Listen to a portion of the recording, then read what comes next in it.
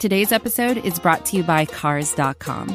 With over 2 million vehicles and 50,000 more added every day, Cars.com will match you with the perfect car for you, your budget, your life, your style. And if you're ready to say goodbye to your current car, Cars.com will get you an instant offer to cash it in. Just start by entering your license plate and get matched with a local dealer who will write you the check. So whether you're looking to buy or sell, just go to Cars.com. It's magical.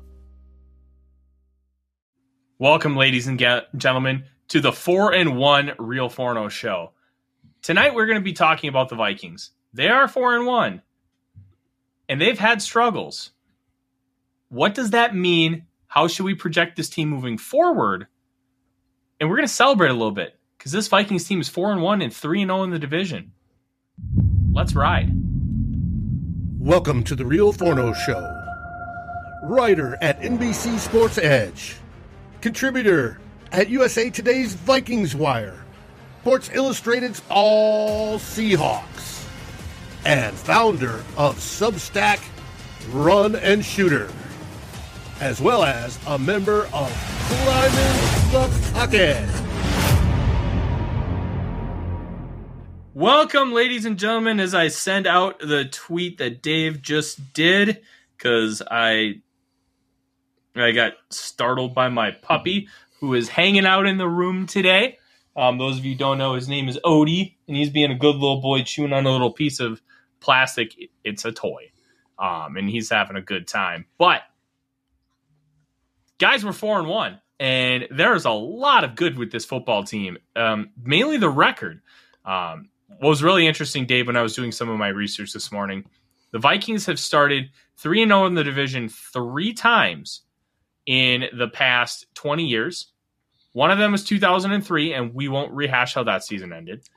One of them was 2009, and we know how special that season was. And then the third was 2015, where Mike Zimmer ended up going and beating the Lions and the Bears 3 total times before they had that loss to the Packers at TCF.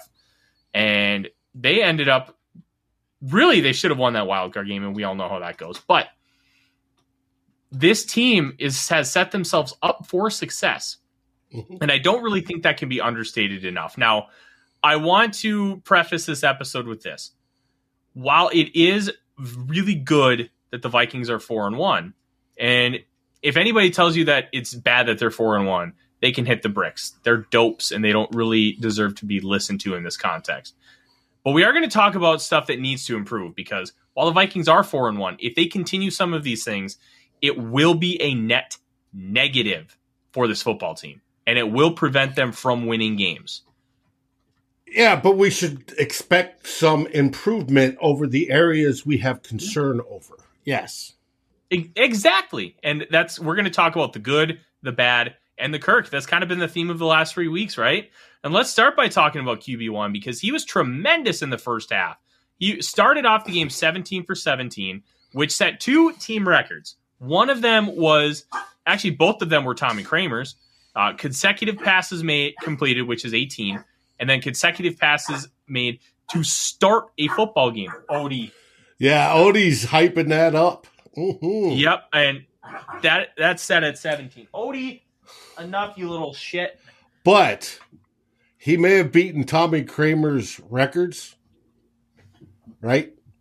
But Tommy Kramer gets style points, because Tommy Kramer did it hung over from a ginormous party the night before. He was probably pissing in his Packers urinal too, which all-time stuff. Mm-hmm. So, listen, I'll say this. That was tremendous. He was calculated. He had 41 attempts yesterday. Dave, would you believe not one of them was in a tight window? Yeah, that was – he mentioned that, or somebody mentioned that today, that there was no contested catches. It was – guys were open. And why is that? What's one of the reasons that could cause that, I wonder? Separation. Easy. And that separation can come from a multitude of ways. And the main way the Vikings are creating separation is scheme. Now, you do have 3 really good route runners, including Justin Jefferson, who you could argue is the best route runner in football. They're able to create separation with explosiveness, quickness, and really being able to utilize little nuances like shoulder fakes. You flip, like if you're running an out route to the left and you flip your shoulders like going right, then you can confuse the cornerback. All of a sudden, they're veering this way, and then boom. All of a sudden, you're off to the sidelines, and he's not following you. So those little nuances make such a big difference in route running. But also, Kevin O'Connell has done a fantastic job in getting these guys open organically. Defenders call them pick routes. Offenses call them rub routes by having 2 players meet at a certain point. It's all a matter of perspective. Create traffic so then you can get open. All right. The Vikings have utilized this a lot. And Justin Jefferson got flagged for pass interference because of it, because he extended his arms when full block. You can't do that. You have to at least fake it. And that is honestly the biggest difference between pass interference and a successful rub route. So what they did here is Jefferson just kind of ran his body almost like a stick figure without arms and just kind of ran right into the defender. And that's what you got to do. You have to make it look legit, even though you know you're bending and manipulating the rules. So those little nuances made a difference. Plus, just getting guys open in space. So there are some easy concepts that allow this, and by just having your receivers bunch up and do 3 separate things, you can create space. Air raid offenses do this a lot, where you'll have like a running back jet out and occupy this shallow defender, and then you'll have like a little crossing route here, and then a wheel route from the tight end. All of a sudden, one of those is going to be open because there's one defender that's put in conflict, and then boom, you have a big play. Those little things make a massive difference for the Minnesota Vikings when they're trying to move the football through the air. And when you have Cousins who's wheeling and dealing like he was, even though he's doing a lot of shorter throws, he's finding wide open receivers, and he's taking advantage of what the defense gives him. Now, ideally, you want to see the ball travel farther down the field, but when you're that effective, it really doesn't matter if it's 5 yards, 15 yards, anywhere in between or outside of it. He was dealing, and he was fantastic on Sunday in the first half. And it's that little dink and dunk from the West Coast system.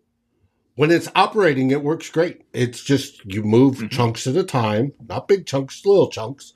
Defense wants to play back. You take it underneath, and you just keep marching down the field, and that's what happens. Now, how bad of a rough day did Kirk Cousins have? It was inconsistent. I think that's the best way to put it. He played a 3-part game. He was tremendous. He was bleh to bad, and then he came up clutch at the end. The third quarter, yes. Yep, and the tough part about Kirk Cousins is it's kind of been a theme all season. He's played parts of games. And parts of games he's played tremendously well, and then he kind of disappears. And one of the themes from the Mike Zimmer Vikings is they would never put their foot on the throat and take somebody out. They would never be that aggressive. We saw the Bills get that aggressive against the Steelers yesterday, going up 31-3 at the half, and then they're like, okay, we're up. Then they got up 38-3, and then they took all their starters out, and that was the final score. No big deal. Which is fine. Okay? But they put their foot on the throat and took them completely out of the game before they took their starters out. Smart strategy. The Vikings haven't done that yet. They have not decided, hey, we are going to absolutely destroy these guys and then just put the foot on the gas and really make sure that they can't come back. And we thought that was going to be the case when they went up 21-3. We thought they're just going to keep pouring on the coals. We asked for it, right, to make sure that the Bears wanted to, warm up the jet and leave at halftime. Yeah. But that didn't happen. Unfortunately. No, it didn't happen, and that's the tough part. What I was hitting at, how many pressures did Kirk Cousins have? Oh, I should have known you were going this way. I believe the answer is 5. And 3 of those were from Ed Ingram. Now, I wrote a piece for the Vikings Wire earlier this morning where I talked about how good the offensive line has been. And Ed Ingram right now, for players that have played 20% of snaps, ranks 33rd of 71 offensive guards. Now, the reason why that's important, all I have been doing in this space is begging for an average offensive line. And guess what? They've delivered. The Vikings line across the board is at least average. Ed Ingram has had his struggles, but he's also had a lot of positives. And you can really see a progression where he's going to keep trending up. And he's going to be a very good guard. Ezra Cleveland has had a similar start, and now he is a really good guard. Those nuances make a big difference as you continue to look and grow this football team. So, and that makes, to bring it back around to where we started, that makes Kirk Cousins a lot more comfortable because he's not getting pressured. He's seeing what's developing in front of him a little bit better. And you take that with schemes, he's finding open players and he's making the connections. And that's exactly what we want to see this season because it can develop. It is, you get better and better and better at doing it. We're going to be a top 5 offense by the time the playoffs come around. And you've got to remember, even with the flaws that we see on the Vikings today, and there are some, those that say, hey, we're 4-1, everything's great, you can't criticize the team, they're looking in rose-colored glasses. There are some deficiencies on this football team, especially we worry on the defensive side. But even on the offensive side, there's things that can get better. But what we've seen this season, what is different from the last 2 seasons, is we are improving week to week to week to week to week. And we're building, as Mary said, they played with confidence. We're building confidence.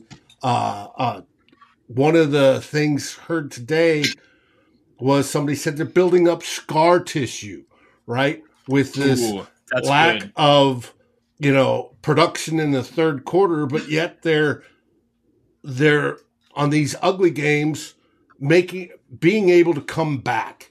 That builds not only confidence, it builds the ability to know the trust in yourself and the improvement that, hey, just because whatever happens in the third quarter and we only score 1.2 points per average in the third quarter, we know we can fix that.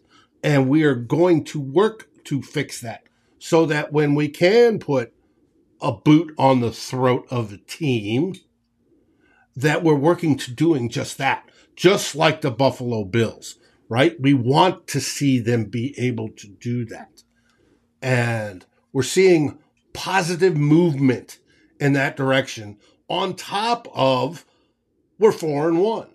We own the division. We've swept them in the first 3 games. You can't knock how much of an advantage that is right now.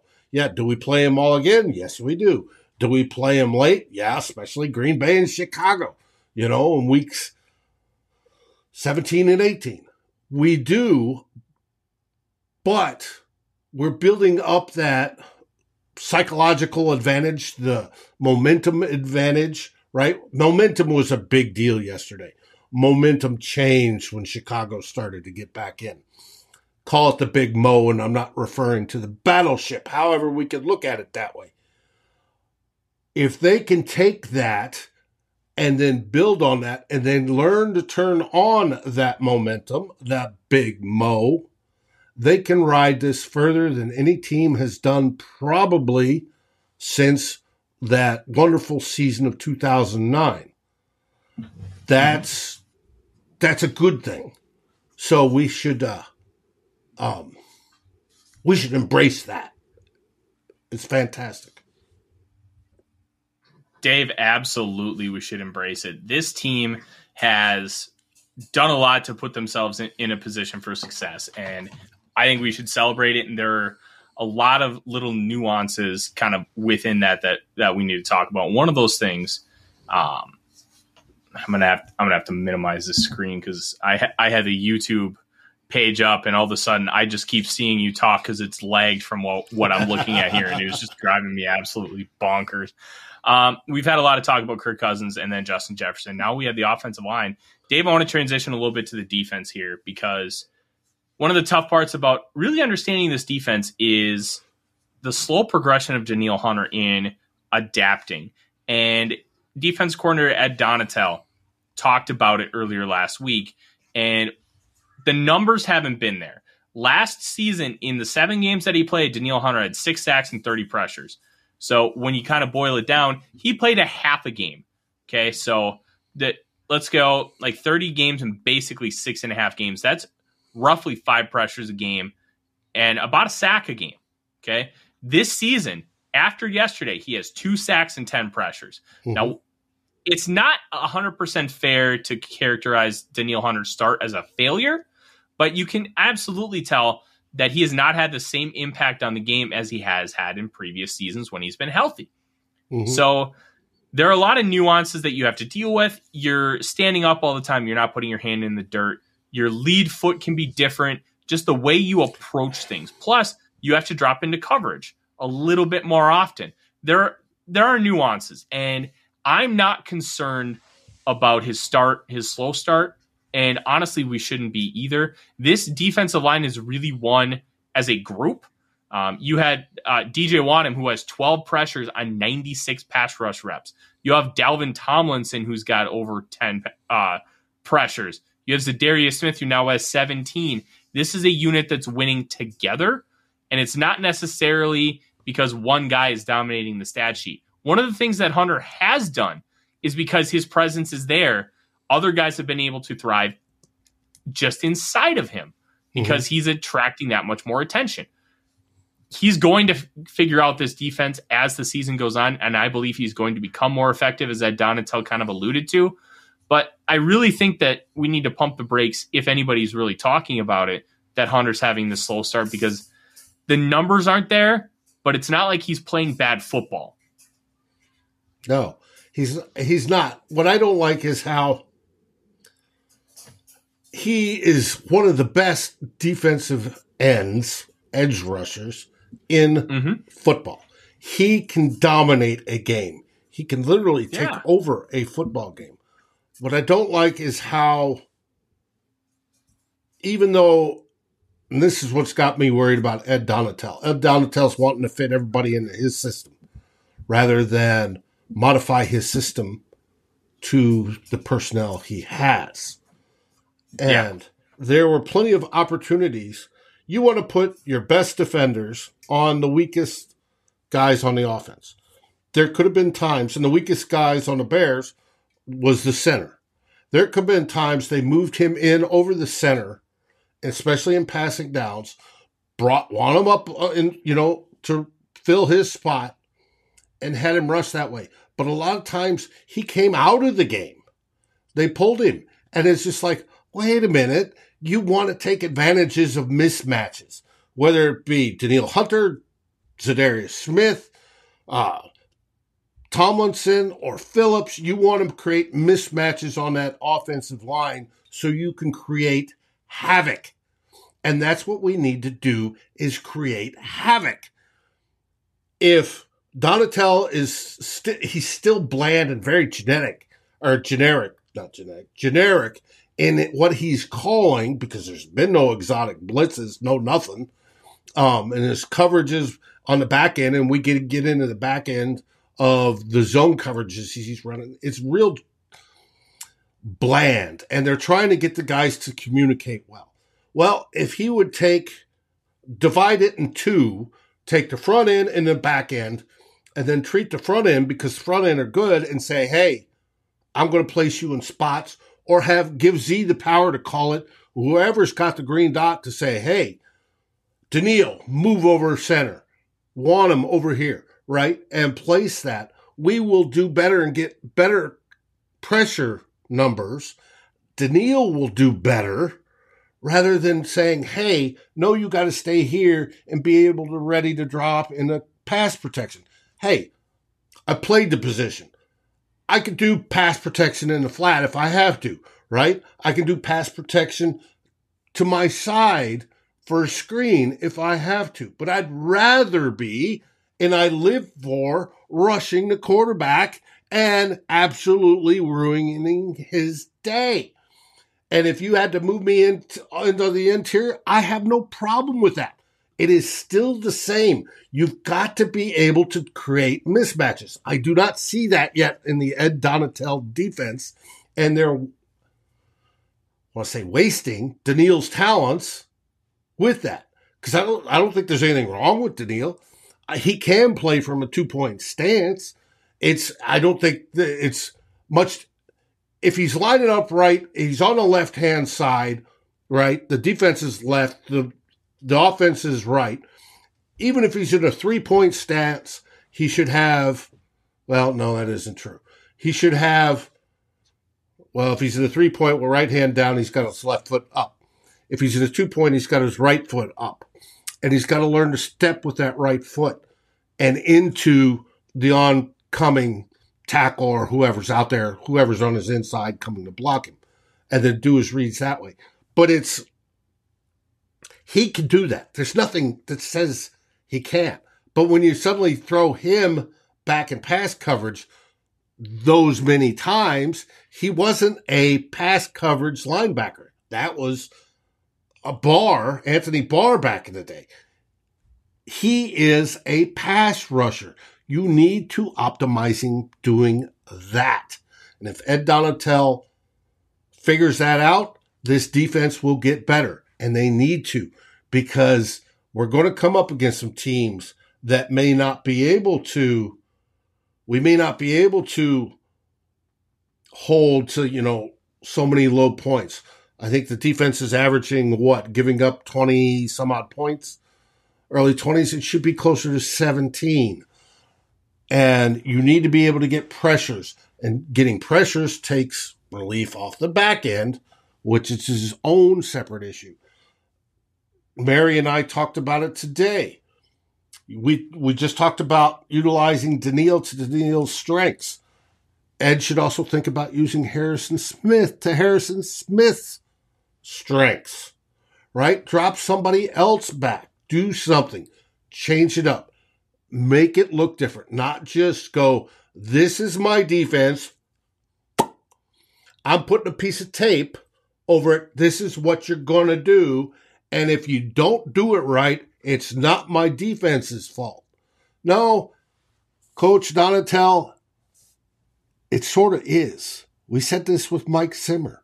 If you do not change to the strengths of your players to maximize them, as a coach, it is your fault. You need to get that better. Hopefully, our defense does. Or when we play Buffalo, we're going to get curb stomped, right? Because Buffalo will run up 40 points on that defense. They've got to figure it out. I'm not worried about the Dolphins, and we'll get into the Dolphins momentarily, but they've got to figure that out. Into Vrant. And you're on mute. But we are 4-1, people. Rejoice in that. Yeah. We are 4-1. I apologize. I had myself on mute because Odie is getting into literally everything in here, which of course he is, because he's not even 3 months old. He's a puppy. Yet. He is a puppy. I'm not mad at him. It's just it gets annoying when the wife isn't here, so then I can do this in peace. But she will be next week, and that will make things a lot easier. So one of the big things with kind of how he does these adjustments is, yeah, you're right, Joseph. I shouldn't have wore.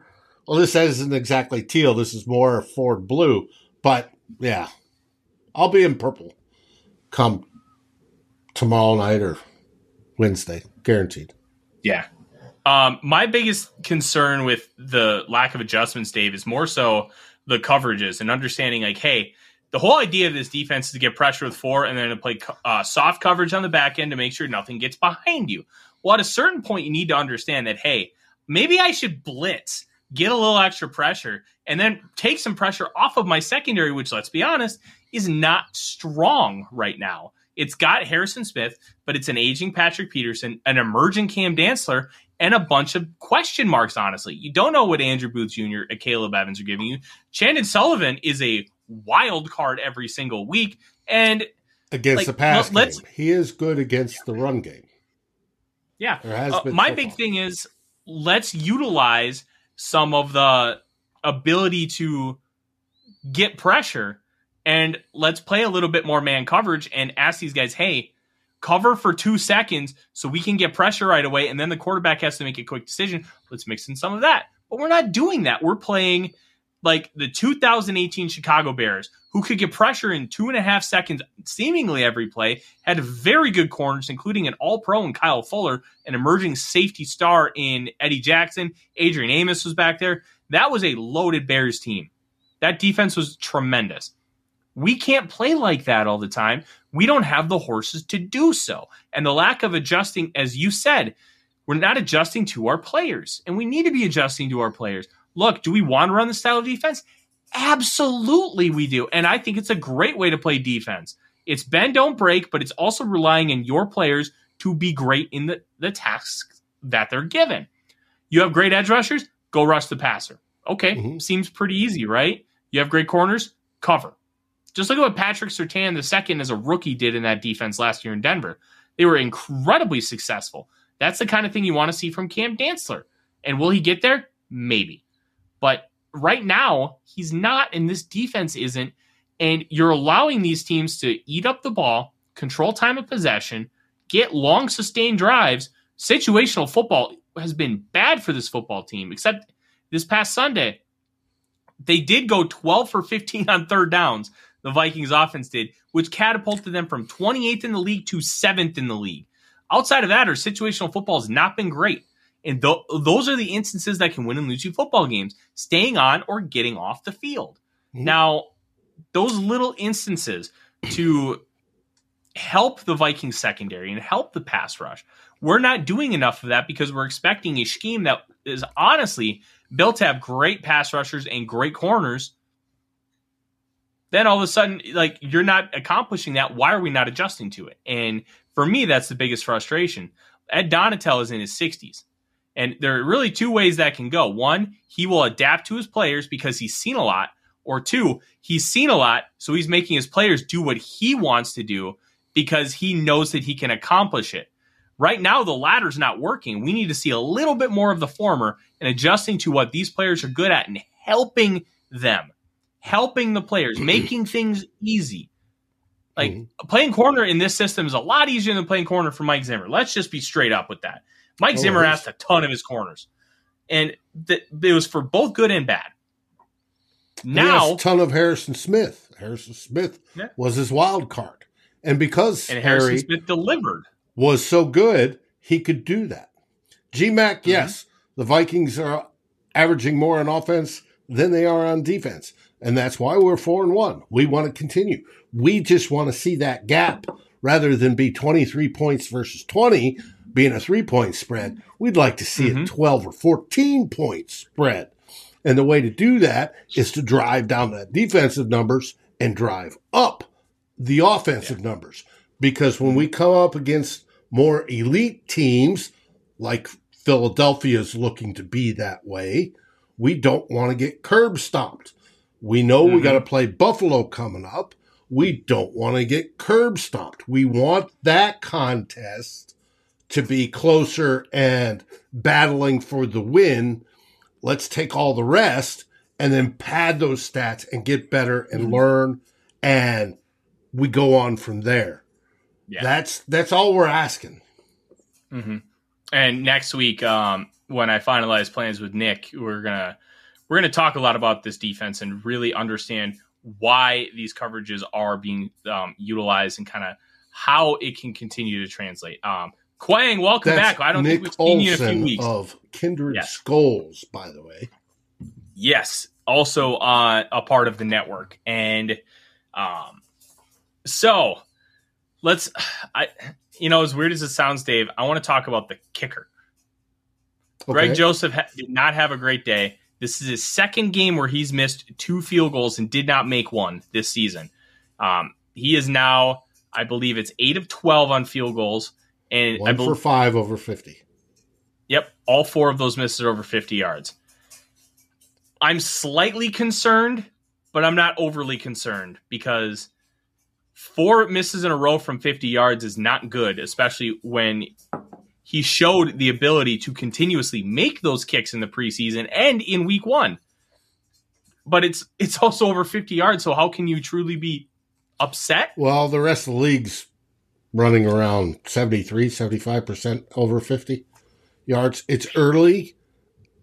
Weather plays a factor, but you would think it'd be good. We play indoors. Now, granted, yes, the last 2, the doors were open on U.S. Bank, but I don't think there's that much wind generated. And I think one of those kicks was in the opposite direction that the closed in.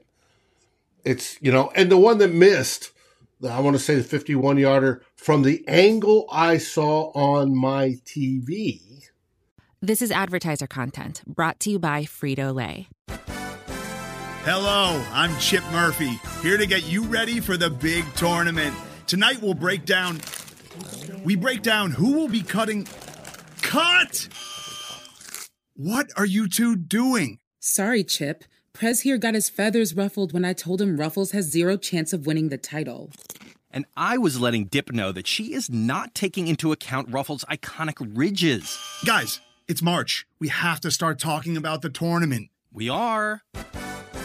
It is the 2023 Frito-Lay Snack It. We're talking about big-time matchups between Cheetos, Smart Food, Lay's, Sun Chips, and more. Just head to the Frito-Lay Snack Bracket and vote for your favorite chip, pretzel, or dip for a chance to win up to $1,000 or a year's worth of snacks. This sounds great. Keep up the good work.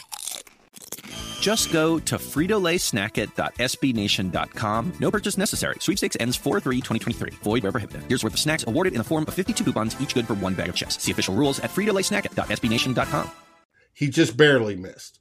But that ball sailed over the upright, right? It was at the very top at 51. So he's got leg because there was enough leg to make from 70.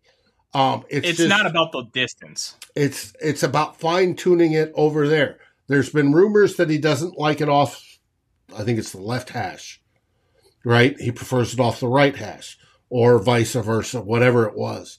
But when you're at that range where you're kicking a 50-yard plus field goal, that means you're at 35, 40-yard line. The offense generally on third down isn't thinking, all right, we need to set it up for Greg Joseph. Now maybe Kevin O'Connell might bring that into a thought. Let me run to the preferred side. Either way, if we make the first down, great. If we don't, we're set up on the correct hash, right? But I tell you the truth, I'm not really that worried about it. He hasn't cost us a game yet. So it'll come back. It's like a golfer. He's going to get back into it. I'm not. You may be slightly worried. I'm not. We'll just call it even on that one.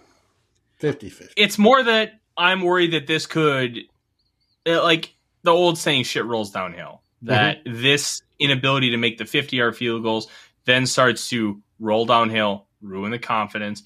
And a lot of kicking is mental. We know that. Obviously, you need to. There's a physical component to it, but understanding the wind in the stadium, understanding like how the ball is going to move, how you hit the ball, like all those little nuanced things make such a big difference in terms of kicking that I'm worried that this could end up being just an avalanche effect. And all of a sudden it's not missing 50-yard field goals. We're missing 35-yard field goals. We're missing extra points consistently. And it's not something I'm super concerned about right now, but it's something I'm thinking about because we've seen it before. We've seen kickers in this town completely lose their confidence and go completely pear-shaped. Yeah, but that was because of Mike Zimmer breathing down their throat and can't stand it. And I understand that. Fair. But at a certain point, every coach is going to be like, look, you need to frickin' make your kicks, man. That's what I'm paying you for. Like, there's layers and elements to it, and it's just something that I'm going to be keeping tabs on because it is an area that needs to be successful. And Mary mentions special teams has been disappointing, and I think Mary for the most part, against the Bears, there is something to it.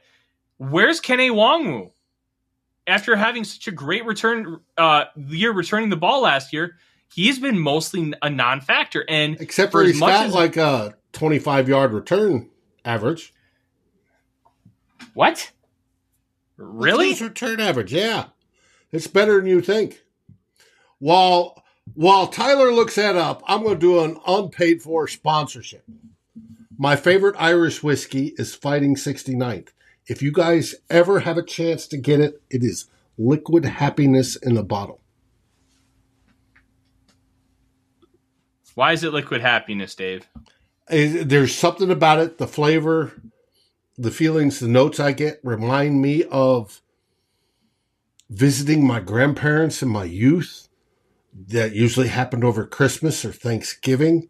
The good smells of the cooking and, the apple pie, the cherry pie, the spices, the pumpkin, the turkey going, whatever it was, the stuffing, all the other stuff. It was fantastic, and it gave me that loving feeling. And for some reason, I have found this whiskey. It's an Irish whiskey, Fighting 69th. Mm-hmm. And it brings I smell that, I taste that, and it brings that memories and those feelings, the memories of those feelings back to me. And it's super smooth, and it's very, very good. And like I said, unpaid for recommendation. But if you like whiskey and you like Irish whiskey, try it. Find it. Fighting 69th. It is good. It's reasonably priced. Plus, one other thing I like about it, $1 from each sale goes back to supporting veterans and military members. And it's at a price point where military can buy it. It's got everything I want. And it gives me that warm, fuzzy feelings, just like when the Vikings will eventually curb stomp an opposing team here in the future. Mm-hmm. That's the spirit. All right. Yeah. Kenny Wong, yes, 23 point. Whiskey for the win. Yes. We go from football to whiskey because both make us happy. Kenny Nwangwu, Dave. Mm-hmm. 23.6 yards per return. Okay, it's more than 20. Last year, 32.2. Well, I've seen Kene, he's come close to breaking a couple. And all he's got to do is break a couple. We're still early. We're only 5 games into the season. We've got 12 more to go. I agree, but he hasn't broken anything close. And my big frustration isn't necessarily with Nwangwu. It's with the return team. I haven't really seen any opportunities for him to get any long returns because there's been nothing available. He seems to get, like, if he takes the ball a couple yards in the end zone, the second he gets to the 20, he's stifled. And there you go. That's your 23-yard average right there. It's not necessarily his fault, but I'm wondering if maybe that's a weakness of Daniels is not being able to scheme up returners. Because as much as we harped on Mike Prefer for being a bad special teams coach at some aspects, one thing he was great at was the return game. He was tremendous. And he did such a great job of making sure that there were alleys for guys to run through, and we had returners that were able to hit it. Cordero Patterson, Marcus Sherrills. Nwangwu did a really good job hitting those holes last year, but is that necessarily a weakness of Daniels? Is it something that he is not going to be the strongest at, or is it just it's 5 games and we don't have a big enough sample size? This is just an aberration. It's something I'm going to keep thinking about because it's an interesting element to watch. It's just like Rager at punts. Rager's got a 9 or 10 yard average on punts, punt returns. And my general rule of thumb is a kick returner should get over 20 yards and a punt returner should get over 9 yards because those are generally your averages between what's good and what's bad. You want to be over those numbers to be good and under those numbers to be bad. So let's put that on the bulletin board and let's watch it as the games progress. and I am going to watch it. It's just more that we have a sample size, a good sample size of Nwangwu with 2 touchdowns and a much better return average and being able to bust out long ones.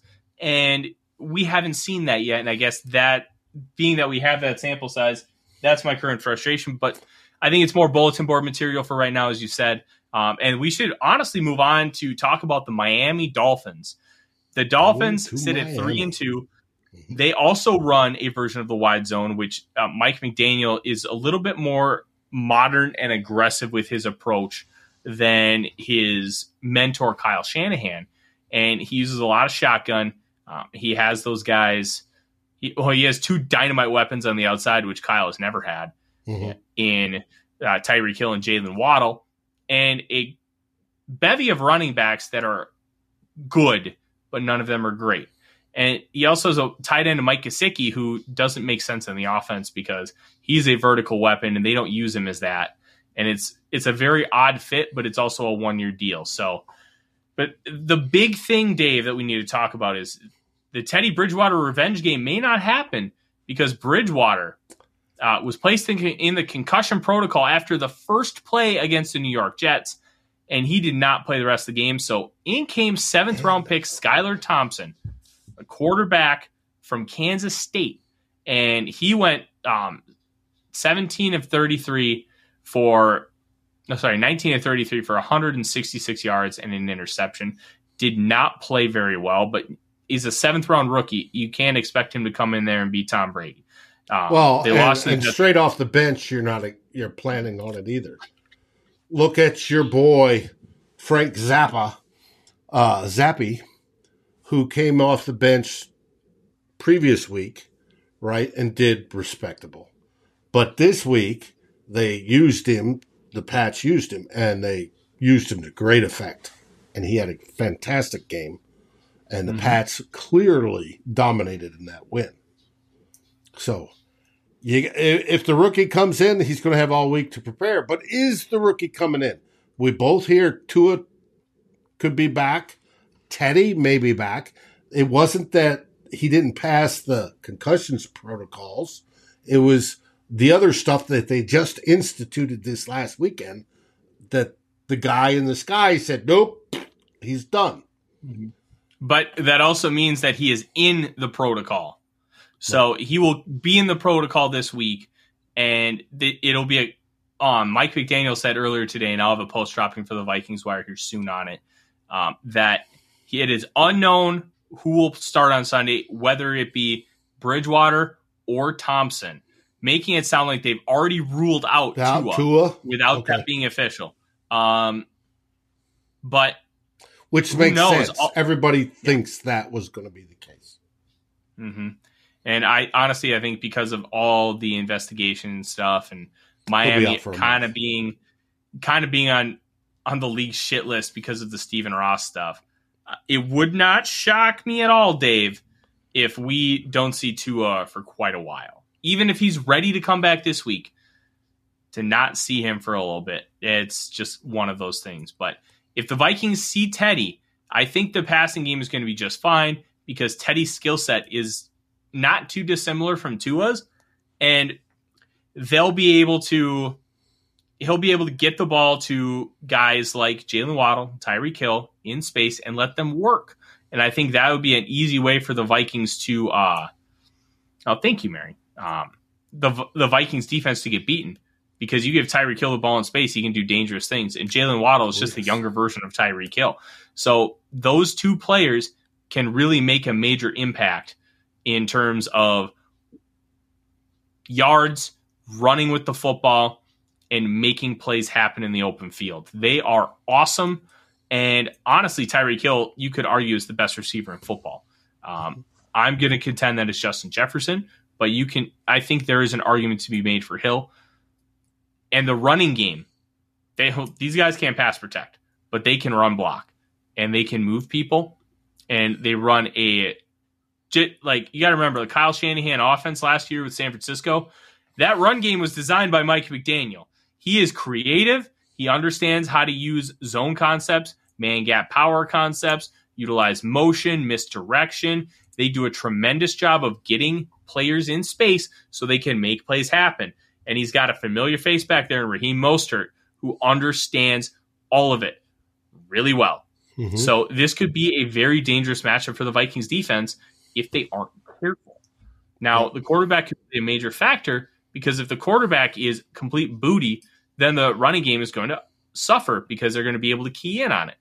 But if whoever plays quarterback can show early on that, hey, we can stretch you out, that's when things can get dangerous, and that's where the Vikings may have some struggles against the Dolphins. Mm-hmm. Oh, Odie's back. Hi, buddy. He's being a very good boy. Actually, Dan says hope Miami has cold front 60 rather than 80. I did see something today. Typical Floridians showed a picture of putting socks on with their flip-flops because it is supposed to get colder. I can do a quick look to see what the weather forecast is on Sunday. I should have done that beforehand. Great to bring that up. Let's see. Miami, Florida. Boom. 10 days. And we look. Sunday. All right. 11 a.m., which is noon. 1 p.m., which is noon our time. Forecast is 85 degrees. 9% chance of rain. And it will be that way through the entire game. So it should be a nice temperature. So the 9% chance of rain, does that equate to humidity too or no? Humidity is right around, I'm showing it here. Let's see, humidity is the green. Right around 50, upper 50s to lower 60s percentile. That's not too bad. Could be a lot worse. For Florida, that's pretty good. That's great for Florida. And there, yeah, I did it. I locked my computer screen. Well, Dave, that's not something that is good. I'll say this. The Vikings need to be careful when they go up against the Miami Dolphins because this screams trap game. The Vikings are 4-1. They could easily be, hey, we're in Miami. We have a bye next week. Like, we'll go in and we'll win this piece of cake, especially if the Dolphins end up starting Skylar Thompson, 7th-round rookie. Like, they need to be careful going into this. I'm not saying... I hope we do not see that. That is something Kevin O'Connell needs to keep a thumb on this week to make sure that sort of attitude doesn't happen. They need to go in there knowing that there is enough players on both sides of the Dolphins squad. The Dolphins is not a bad team. That if they go in and say, hey, all we're thinking about is South Beach, they're going to get their butts beat. They don't need to do that. They need to be thinking about, we need to go out strong in this first segment of the season and go into the bye week and self-scout and improve from there, period. Yeah. Honestly, I agree, but it is something that you need to keep in mind because better teams have done the exact same thing. Look ahead to another week, and that needs to stay in the Vikings' head. One thing that I want to really focus on with this Vikings team this week, let's talk about Kirk Cousins one more time, then we're going to wrap the show up. Something I want people to keep an eye on. It's called a high-low read, and it's something that Luke Braun and I have been talking about on Twitter today. Yes, now, here's the high-low read. So when Kirk Cousins is rolling out and he throws to the flat or he throws to a receiver about 10 yards down the field, he's reading the cornerback. Now, he's gotten baited a couple times and he's thrown interceptions, including the one yesterday. The cornerback baited him on the throw and ended up jumping it and getting an interception. And he even had post-game comments talking about that play and others and how they've influenced them. And he's not looking at each play in a vacuum while he's running it, but he's more so looking at each play as a whole. And they were asked him about that interception. He's like, yeah, and this is verbatim. yeah, that was an example of allowing previous plays to influence your decision instead of just running the play in a vacuum. I had taken that flat route so many times, and a couple times last week, time earlier in the game with Irv, a guy was open somewhere else, and I was kind of allowing those plays to start to try to hunt something up that really I should have just said, let's just play this in a vacuum in its own entity and take the guy that's open in the flat and settle for shorter gain if it's a shorter gain, instead of trying to use previous reps to hunt something up that really wasn't there. And I think that's an important one because Cousins sometimes just looks at history and thinks, oh, if I see the same look again and again and again, it's going to always be the exact same situation. That's just not really how it is. And him admitting that and understanding, hey, I can't just look at each play in a vacuum because it's just not. And especially with how many times they use that style of play where they put the cornerback in conflict to try and determine, hey, do I throw it short or do I throw it long?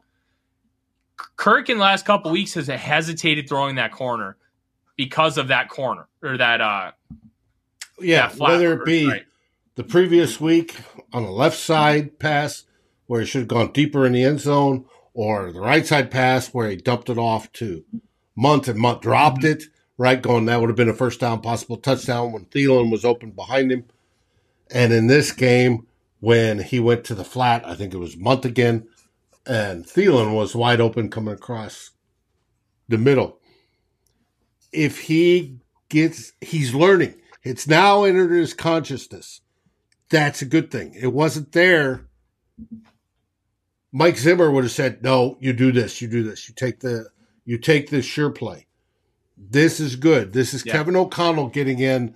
Remember at the beginning of the season when he said, no, I want you to push that ball to this read, right? Rather than coming off that first read and then coming down, he goes, no, stick with that first read longer. This is very similar to that, where Kevin O'Connell is getting into his head and saying, don't go on previous, don't go on the memory written into your machine, the robotic memory, right? No, look at this as its own entity. Yes, is Munt coming across the front? Yes, I can get that. But did it put a corner in conflict, and now I've got Adam Thielen, who's open 10, 15, 20 yards down the field? I should better take that because I can make the throw. We get more advantage for making that throw. We get the first down, if not more. And we keep the ball going better. We're more effective, more efficient. And he should be going, I want to be more efficient for each play and be able to adjust my programming.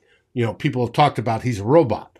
Well, Kevin O'Connell is working on tweaking that logic in his mind. So hopefully that's a good thing. And if Kirk's recognizing it and talking about it publicly, that never happened under Zimmer, that is a good thing. It is a very good thing because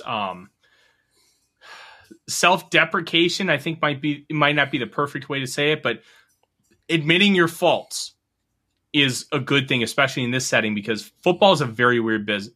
It's not like my old jobs. It's not like I go into my liquor store, run it, and then I go home.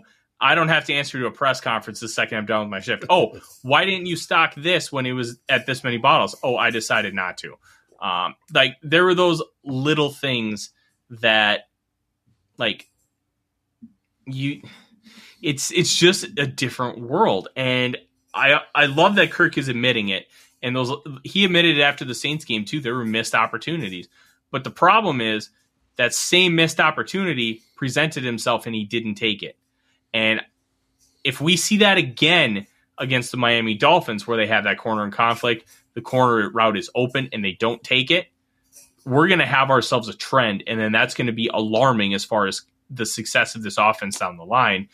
But the fact that he caught it after the fact, but he caught it last week too.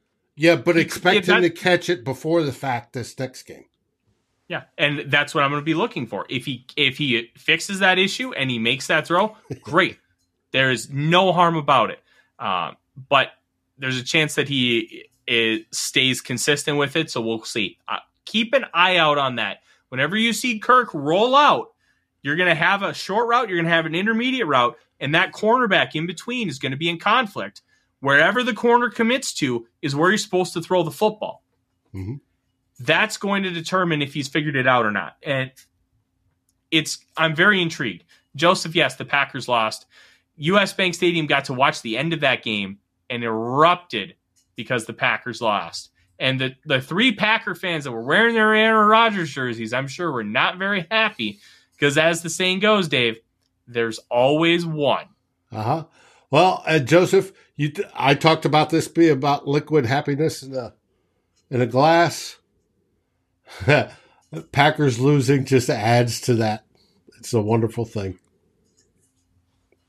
Yeah, absolutely. And Dave, with that is our show. Next week, we will be talking about the Dolphins, and we will be doing like a wrap of what the first 6 weeks have brought, talk about some stats, and talk about, hey, what are the Vikings right now, and how do they project moving forward? The week after, we're going to be previewing the game, I believe. Yep. I believe the game will be against the Washington Commanders in Washington, which will be the first time that Kirk has returned to Washington since he ended up joining the Minnesota Vikings. That is going to be some. Don't think so. The Commanders are pretty quick. Right, but I don't think that's the game after the bye. I think the game after the bye is the Cardinals. Let's see. Okay. Scroll down. Yes. We had a bye week 7, Cardinals week 8, and then we have the Washington Commies on week 9. So the Cardinals are at home in US Bank, by the way. We will not be previewing the Commanders game in 2 weeks. We will be previewing the Cardinals game. And we will be talking to Nick Olson from Kindred Skulls, also part of the Climb the Pocket Network. He also writes for Zone Coverage. Make sure that you follow all the great work that Nick does, because he is one of the smartest people that you will ever come across when talking football. We're going to talk about Viking scheme. We're going to talk about where the Vikings are at, how they project out moving forward, and we're going to do all of that and more with Nick here in 2 weeks. Next week is going to be a wrap-up of what we have seen thus far, and then we're going to preview everything moving forward the following week. So that is what we have coming up. Dave, what does the network have coming up this week? The network has coming up. We do have a Viking hot takes tomorrow night. I've already got the 6 questions. 3 each. 3 from the great and wonderful Flip Mozzie, and 3 from Eric Thompson of the Daily Norseman. They'll be going at it tomorrow night at 8:30. And we're asking some pertinent questions and giving their hot takes. Wednesday, we have Vikings Happy Hour. Miles Gorham returns. He's not going to be on the next 2 weeks in a row, so this should be wild. We'll have a guest picker again. We may even have a guest. Who, let's see, celebrity picker. Who are they going to pick against Vikings in Miami? Are they going to pick Miami, or are they going to pick our Vikings? Mind you, it's a Vikings media person, so we shall see. And then we come back to Saturday, where you have myself and Darren as the 2 old bloggers, over 2 decades each, commenting on this team, backing up our stuff with some facts, with some numbers even. And we'll break down that Miami game and just how we can win, how we can beat them, and go into the bye at 5-1. Could it be? I hope it is. We should be happy. If it's 5-1, it'll be a great, great start. But you got to remember, this team has some holes that it needs to repair and constantly improve. And here at Climb in the Pocket, we're going to be with you through all those steps and helping the team do just that. I have one little thing. GMAC, PM me either on Twitter or on Facebook, and I'll send you the numbers you requested. Until then, what do we say? Odie says Skull Vikings, and Odie knows best. Our Monday Purple. Odie does know best. Skull Vikings, thank you very much for joining us. Make sure you like, subscribe, do all the fun things to really help us out. Help us. So we can continue to provide, one, great Vikings content, and two, we can get people to help sponsor us, which can help grow the platform even more and help spread the joy of purple. And with that, from Dave, myself, Tyler, and the beautiful little Odie. Where is he? Yeah, I can see him hiding in his kennel behind the door. There he is, chewing on the kennel. Skull Vikings, everyone. Skull Vikings! Thanks for watching. Like, subscribe, and ring the bell, and rate us on your favorite aggregator. And a special shout-out goes to our partners, The Daily Norseman, where the best Vikings content can be found, and to Lake Monster Brewing, home of the best beer in Minnesota. Skol, everybody.